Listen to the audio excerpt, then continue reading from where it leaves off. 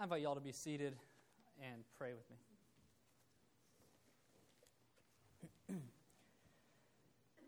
Father God, we thank you for the time that we have together this morning to worship you, to hear your word read. Thank you for the opportunity to preach your gospel and to also receive Holy Communion together. Lord, in this time together, I pray that you would be glorified above all and that we would be edified and convicted to follow you. First, in your Son's name we pray. Amen. Well, if you have your Bibles with you this morning, please go ahead and open to John chapter 4, verses 5 to 42. Or you can look at the back of your bulletin, and those verses are there as well. Well, it's a joy to finally be back. It feels like it's been a while since I've seen all of you. I've had a lot of military obligations and the honor of performing a wedding for one of my soldiers over the last 3 weeks, and it's taken me away from Sunday service. So it's great to not only be back, but also to be able to preach the gospel with you this morning. It is a joy to me, and there's a lot to cover today. You heard it yourself, verses 5 to 42. And so I won't spend too much time recapping last week, but by way of a reminder, or if you're joining us for the first time online or in person, last week we began the Discovering the Real Jesus series on Kickoff Sunday, and Gene preached through John chapter 2, verses 13 to 25, where we heard the story of when Jesus cleansed the temple. All right, today our story fast forwards a little bit, and we see another side of Jesus. All right, it begins at verse 5, where Jesus decides to go through Samaria to get to Galilee. He wants to take a break from the Pharisees in Judea, and so he chooses to go to Galilee. And the verse says he had to go through Samaria. It's important to note here, most people would actually go around Samaria. All right, it's a much longer journey for the Jews to go around Samaria, but they chose to anyway because they saw the Samaritans as inferior, and frankly, the Samaritans saw the Jews as pretentious and privileged. And does that dynamic sound familiar to anybody this morning? But Jesus, being Jesus, rubs against the cultural norms and chooses to go through Samaria anyway, despite what people might think of him, despite the fact that neither the Samaritans nor the Jews loved or respected one another. He decides to go through Samaria to go to Galilee. And yes, he's on his way to Galilee, but he's also more immediately on his way to a very important encounter with a woman who needs exactly what Jesus has to offer. And we find ourselves there in verse 6. Jacob's well was there. So Jesus, wearied as he was from his journey, was sitting beside the well. It was about the 6th hour. A woman from Samaria came to draw water, and Jesus said to her, "Give me a drink," for his disciples had gone away into the city to buy food. A lot of people make a lot out of the time of day, right, where Jesus is going to this well. It would have been the 6th hour, which is noon, with a 6 o'clock starting time. So some have seen a connection with this crucifixion of Jesus, which also takes place around noon. We see that later in this book, John, in chapter 19, Jesus again expresses his thirst on the cross. That's chapter 19, verse 28. And it's important to keep in mind, so I want you to log that in your brains for us to go back to in a bit, or maybe write it down. But for now, let's see the significance of Jesus encountering somebody who's labeled as untouchable to him and his culture, a Samaritan woman, and as we'll see, no less, a Samaritan woman living in sexual sin. But there he is, meeting her at the well when no one else is there. He's alone with somebody who's not only seen as racially inferior, but morally inferior. But he meets her there, and we'll see why in a minute. But I want to just do a quick lesson on Jesus' thirst, right? He has a legitimate human need. All right, for the youth group among us, you may be familiar with what I'm about to say. Jesus is fully God, but he is also fully man, right? And so that's just a little side note there. When we see Jesus expressing legitimate human needs, it reminds us who Jesus is. From the start, John is telling us he's fully God, right? The Word was God. We see that in John chapter 1. In John chapter 4, we see that legitimate human need that Jesus is also experiencing. So he has a physical need. This Samaritan woman has a spiritual need. It's two different kinds of thirst that John is fleshing out. I just thought that was kind of cool. I wanted to mention that. So let's go ahead and move on to verse 9. The Samaritan woman said to him, how is it that you, a Jew, ask for a drink from me, a woman of Samaria? For Jews have no dealings with Samaritans. So we talked about how the Jews viewed the Samaritans as inferior, right? Not just inferior, though, but untouchable, ceremonially unclean. And what that meant is that Jews believed that Samaritans were in a continual state of ritual uncleanliness. They could not enter the temple to worship. And so, by Jesus, if he were to accept this water from the Samaritan, in fact, to some, even just by talking with her, Jesus is now ceremonially unclean. He is not allowed, unless he goes through ritual cleansing, to worship in the temple, just by engaging in this interaction.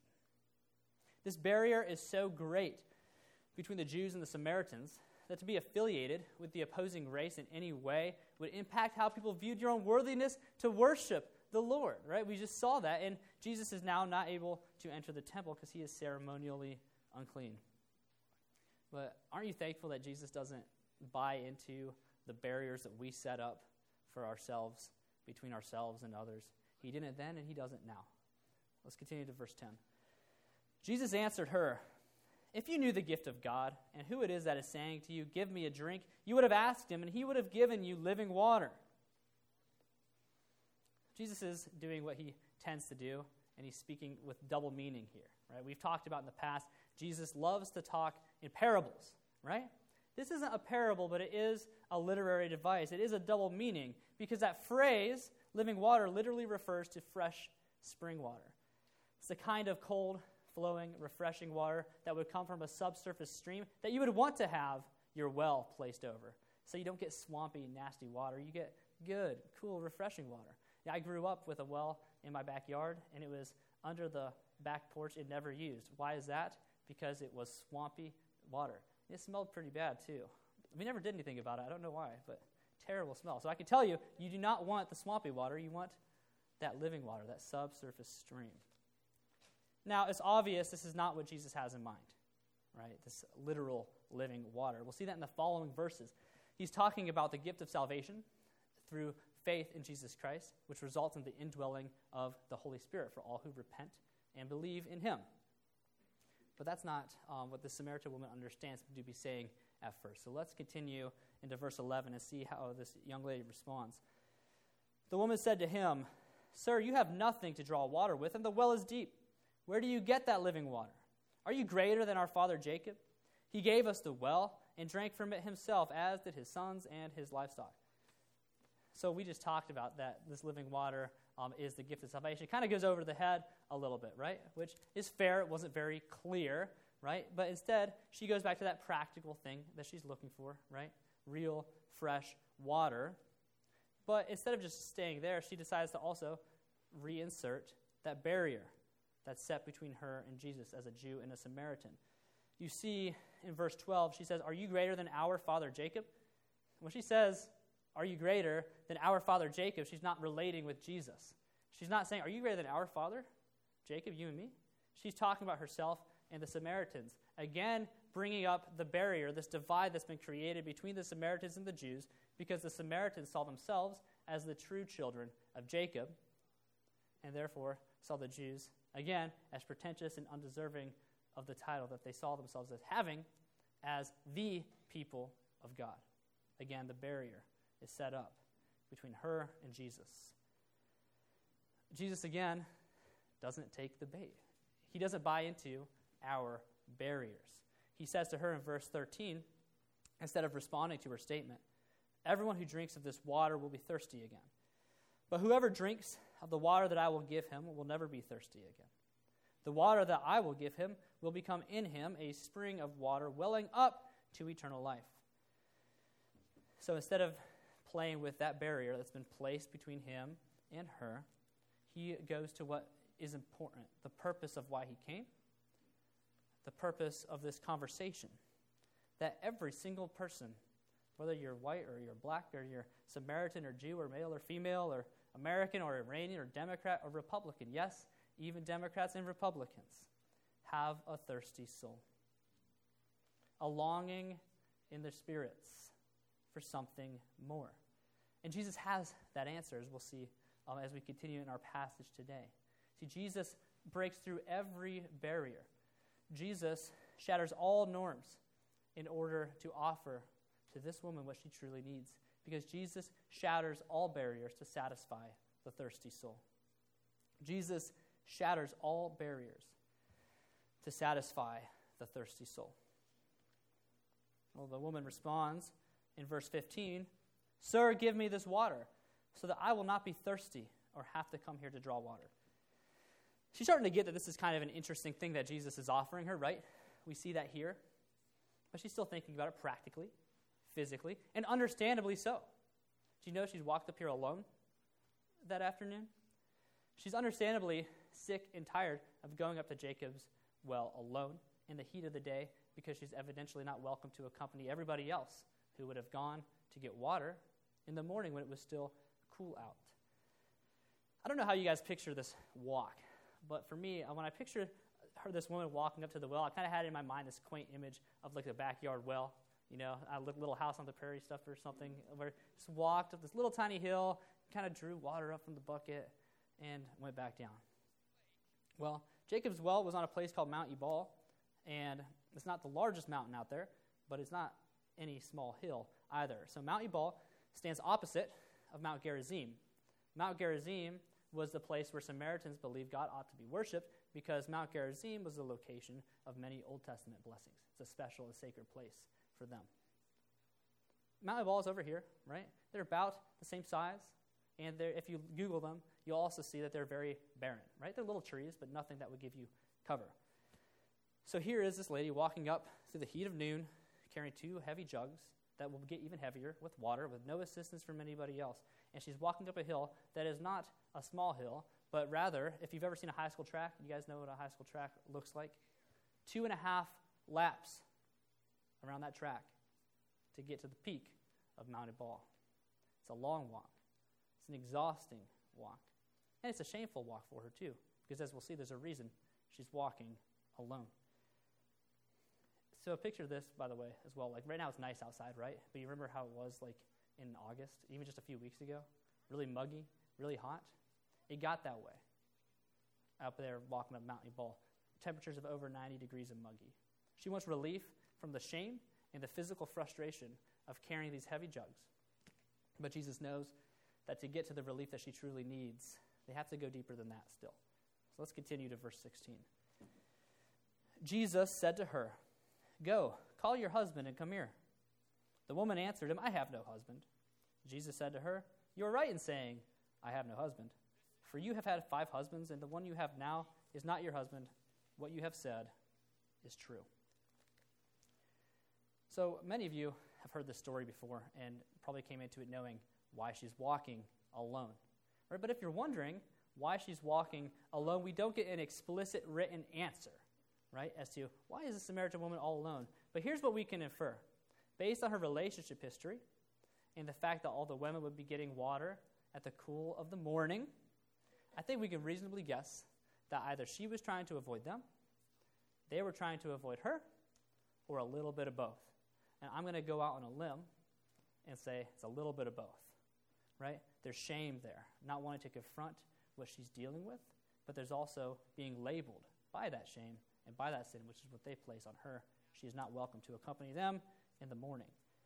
She feels stuck, right, and alone, doomed to an endless journey of walking up and down this mountain alone, carrying the burdens of the jugs, carrying the burdens of her shame. And I wonder how many of us come to church on Sundays and feel stuck and alone and are carrying the sin and the shame and the weight of that on our shoulders, and we feel labeled, and we feel lost, and we feel like that's all we are. And it's like those 2 heavy water jugs we're carrying up and down that hill. Every day we go to work, every day we come to church, every day we see the friends and the families who know all that stuff about us. And I wonder how many of us are doing that. But that's why Jesus showed up, right? To free us from our sins. Because often sins are a broken attempt to fulfill a legitimate need, right? We're fallen people. We're broken people. And so we try to fulfill legitimate, hungry, deep, real needs the wrong way, looking for love in the wrong places, right? That's what sin does. But Jesus offers true fulfillment and true satisfaction of those thirsts. And he does that in this story by breaking down these cultural barriers, breaking down these shame barriers, and offering living water to thirsty souls, no matter what. And this woman at the well, like us, is a thirsty soul. All you got to do is look at the track record given to us to know that, right? We don't need to know what happened to her 5 husbands or the situation with the guy who was not her husband to know why somebody serial dates, right? Why somebody throws themselves recklessly into something, whether that's work, whether that's a sport, whether that is politics or social media. The desires to gain fulfillment, a thirst for belonging, a thirst for love, a thirst for identity, something that she legitimately needs, but only Jesus can legitimately satisfy. And she just doesn't know it yet. Because she's at the well because she's physically thirsty, right? That's what she's doing. But Jesus is at the well because she is spiritually thirsty. And only living water can satisfy our deepest thirsts. We're all thirsty for something, right? And to that end, football season's back, yeah? We're all excited about that. Pretty cool. Did you guys watch the Browns game on Thursday? Anybody besides me? Yeah, it was nuts, right? Way too close, right? But still nice to have a win. See, Browns fans, we mourn, but we don't mourn as those without hope, right? Every once in a while, they come in on it for us. And that was out of context, but that's okay. So, not typically, but I'll make an exception there. So, anyway, earlier this week, I'm going to get off of that one before we get lost there. Earlier this week, Bethany and I watched Tom Brady's first game as a Tampa Bay Buccaneer. Anybody else watch that?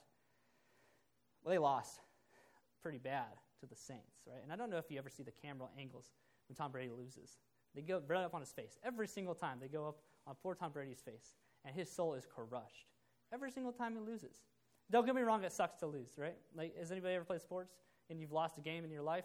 You know it hurts, right? It's frustrating, it's infuriating, but look at the look on his face and you see that there's something deeper there. And if you've ever heard an interview with Tom Brady, you know there's something deeper there than just the loss of a football game.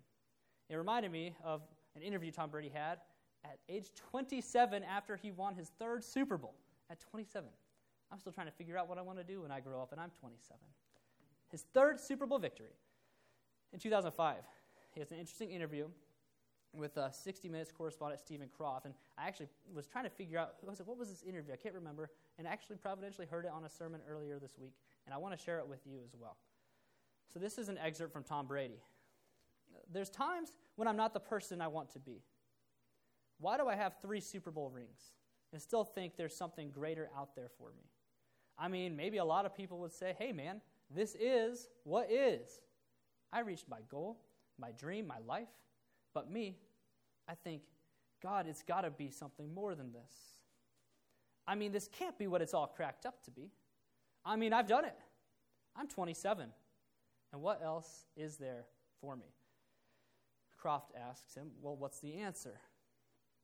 And Brady just says, I wish I knew. I wish I knew. Tom Brady, you are not far from the kingdom of God. Why do we become workaholics? Why do we thirst for these things? Why do we serial date? Why do we pour so much time, money, and effort in making our children into something we want them to be? Because we are looking to satisfy something deep inside of us that only living water can satisfy. And to that I say, come to Jesus. He is enough. He's the only one who can satisfy that thirst. Because I'm going to tell you, knowing that I myself carry with me some moments where I've disappointed my parents, I can tell you your kids aren't going to do it. Having frustrating days at work here and elsewhere, I can tell you it's not your work that's going to do it. Having my sports career end very suddenly due to an injury, I can tell you it's not sports that's going to do it. Only Jesus can satisfy. Did that feel kind of personal to anybody in this room? It felt personal to the woman at the well as well, and so she changes the topic. Let's look at verse 19. The woman said to him, Sir, I perceive that you are a prophet. Our fathers worshipped on this mountain, but you say that in Jerusalem is the place where people ought to worship. Jesus said to her, Woman, believe me, the hour is coming when neither on this mountain nor in Jerusalem will you worship the Father. You worship what you do not know. We worship what we know, for salvation is from the Jews. But the hour is coming, and is now here, when the true worshipers will worship the Father in spirit and truth, for the Father is seeking such people to worship him. God is spirit, and those who worship him must worship in spirit and in truth.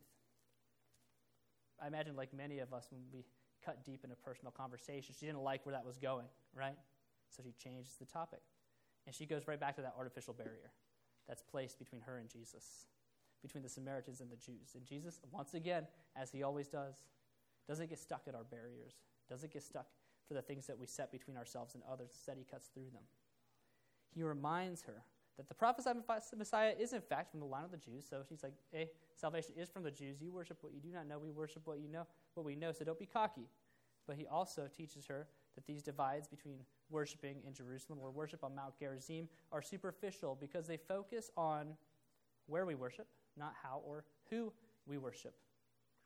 See, the worship the living water produces is worship in spirit and in truth. And what does that mean? It means worshiping the one true God based on what he has revealed to us in his word, based on what he has done for us through his son, Jesus Christ, and worshiping him in a way that glorifies him.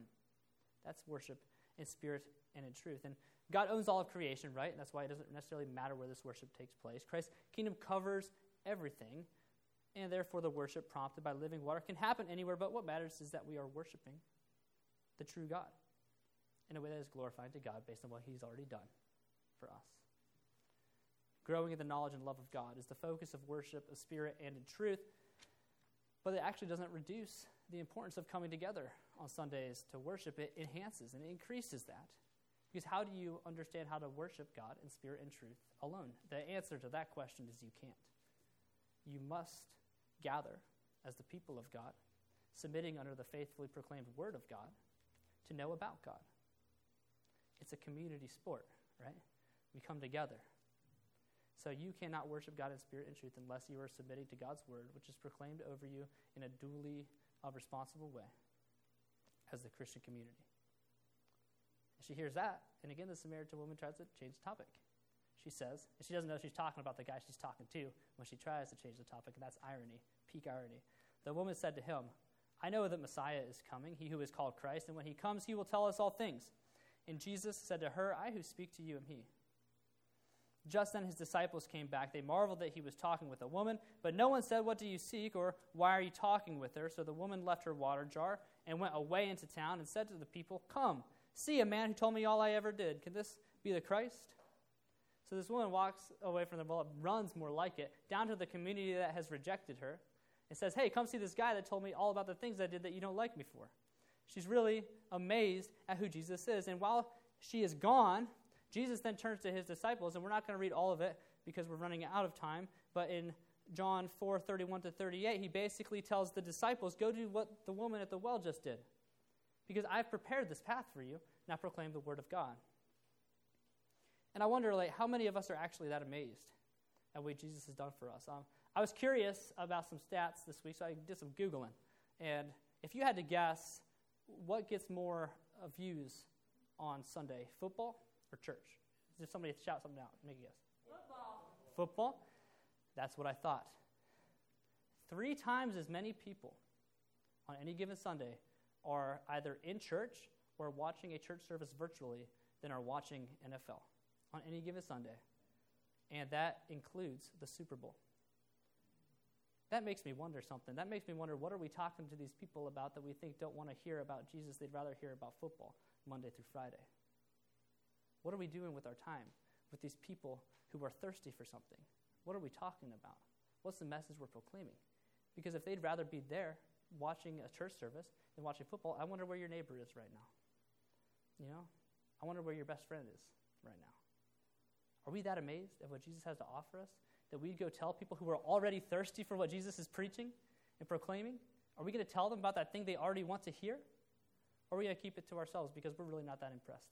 We're not that amazed. We'd rather talk about how Baker Mayfield threw 2 touchdowns on Thursday and only 1 interception. See, the reality is, if you've really received living water creates a contagious witness.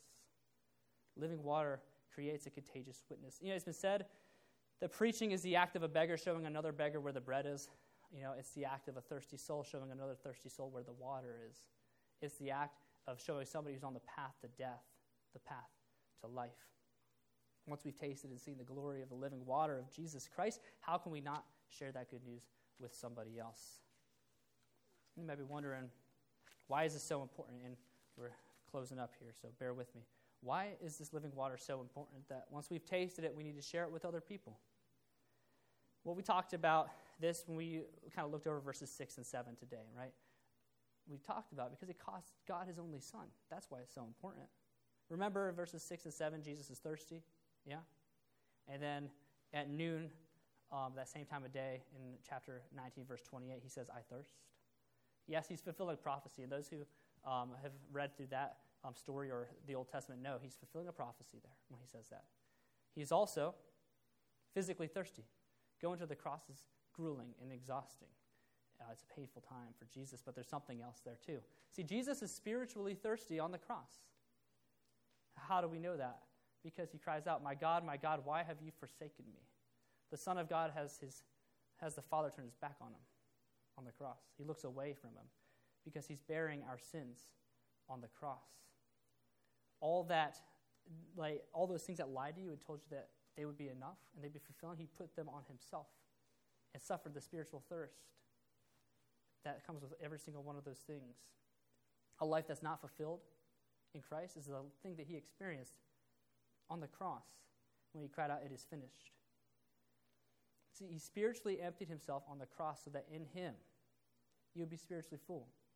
He died so that in him you could live. It cost everything, and it tells us how to read Scripture too. Because what does it tell us about who we are in this story? Typically, when we read stories like this, where Jesus interacts with the sinner, I'm sure we have somebody in mind, right? We're thinking about somebody. Well, let me tell you, if that somebody isn't you, you're reading about the story wrong. Okay? Let me be so bold to say, we're not Jesus in the story.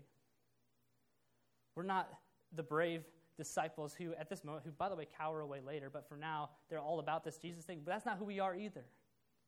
We are the woman at the well who is thirsty and in need of what Jesus Christ has to offer. We are not the Savior. We are not the prophets. We are not King David or anybody else who is brave and impressive in the story. We are always the sinner, and Jesus is always the Savior. And just like the Samaritan woman, who seems pretty excited about this if you ask me, we don't actually get a clear answer, does she become a disciple of Jesus? But she seems pretty amped up about it, so I'm going to go out on a limb and say that she likely did. And if she did, the labels that she had given to herself and the others had given her, the shame that she had given to herself and the others had given to her through her sin, is stripped away on the cross with Jesus. And it says she's given a new label, a child of God, by adoption through Christ Jesus. And she's given living water, true and sufficient hydration for her spiritual thirst, welling up to eternal life. And so as we go from this place, or if you're watching online and you're getting nervous because kickoff is in 3 hours and you want to check your brisket, I beg you to consider this. If you've not tasted the living water, please do not wait any longer. You can repent of your sins at any given moment. You can turn to Christ at any given moment, and it can happen right now. And I pray that if you take that step today, and if you don't know what to do, you come talk to me, come talk to Gene after he's done talking with the kids downstairs, or shoot us an email. My Christchurch email is always burning to hear from you. It's zjones@christchurchwestshore.com. This is just too important to delay any longer. Why do we wait for these things? They're so important. See, in Christ, you will not thirst, but you will have your thirst quenched in living water welling up in the springs of eternal life. Let's pray. Father God, we thank you for your gospel. We thank you that you love us and are patient with us, that you call us to you. We ask that as we continue our time together today, that you would nourish us with communion and with prayer, and that you would continue to be glorified in all we say and do as we go through this week, all for your glory. It's in Jesus' name we pray. Amen.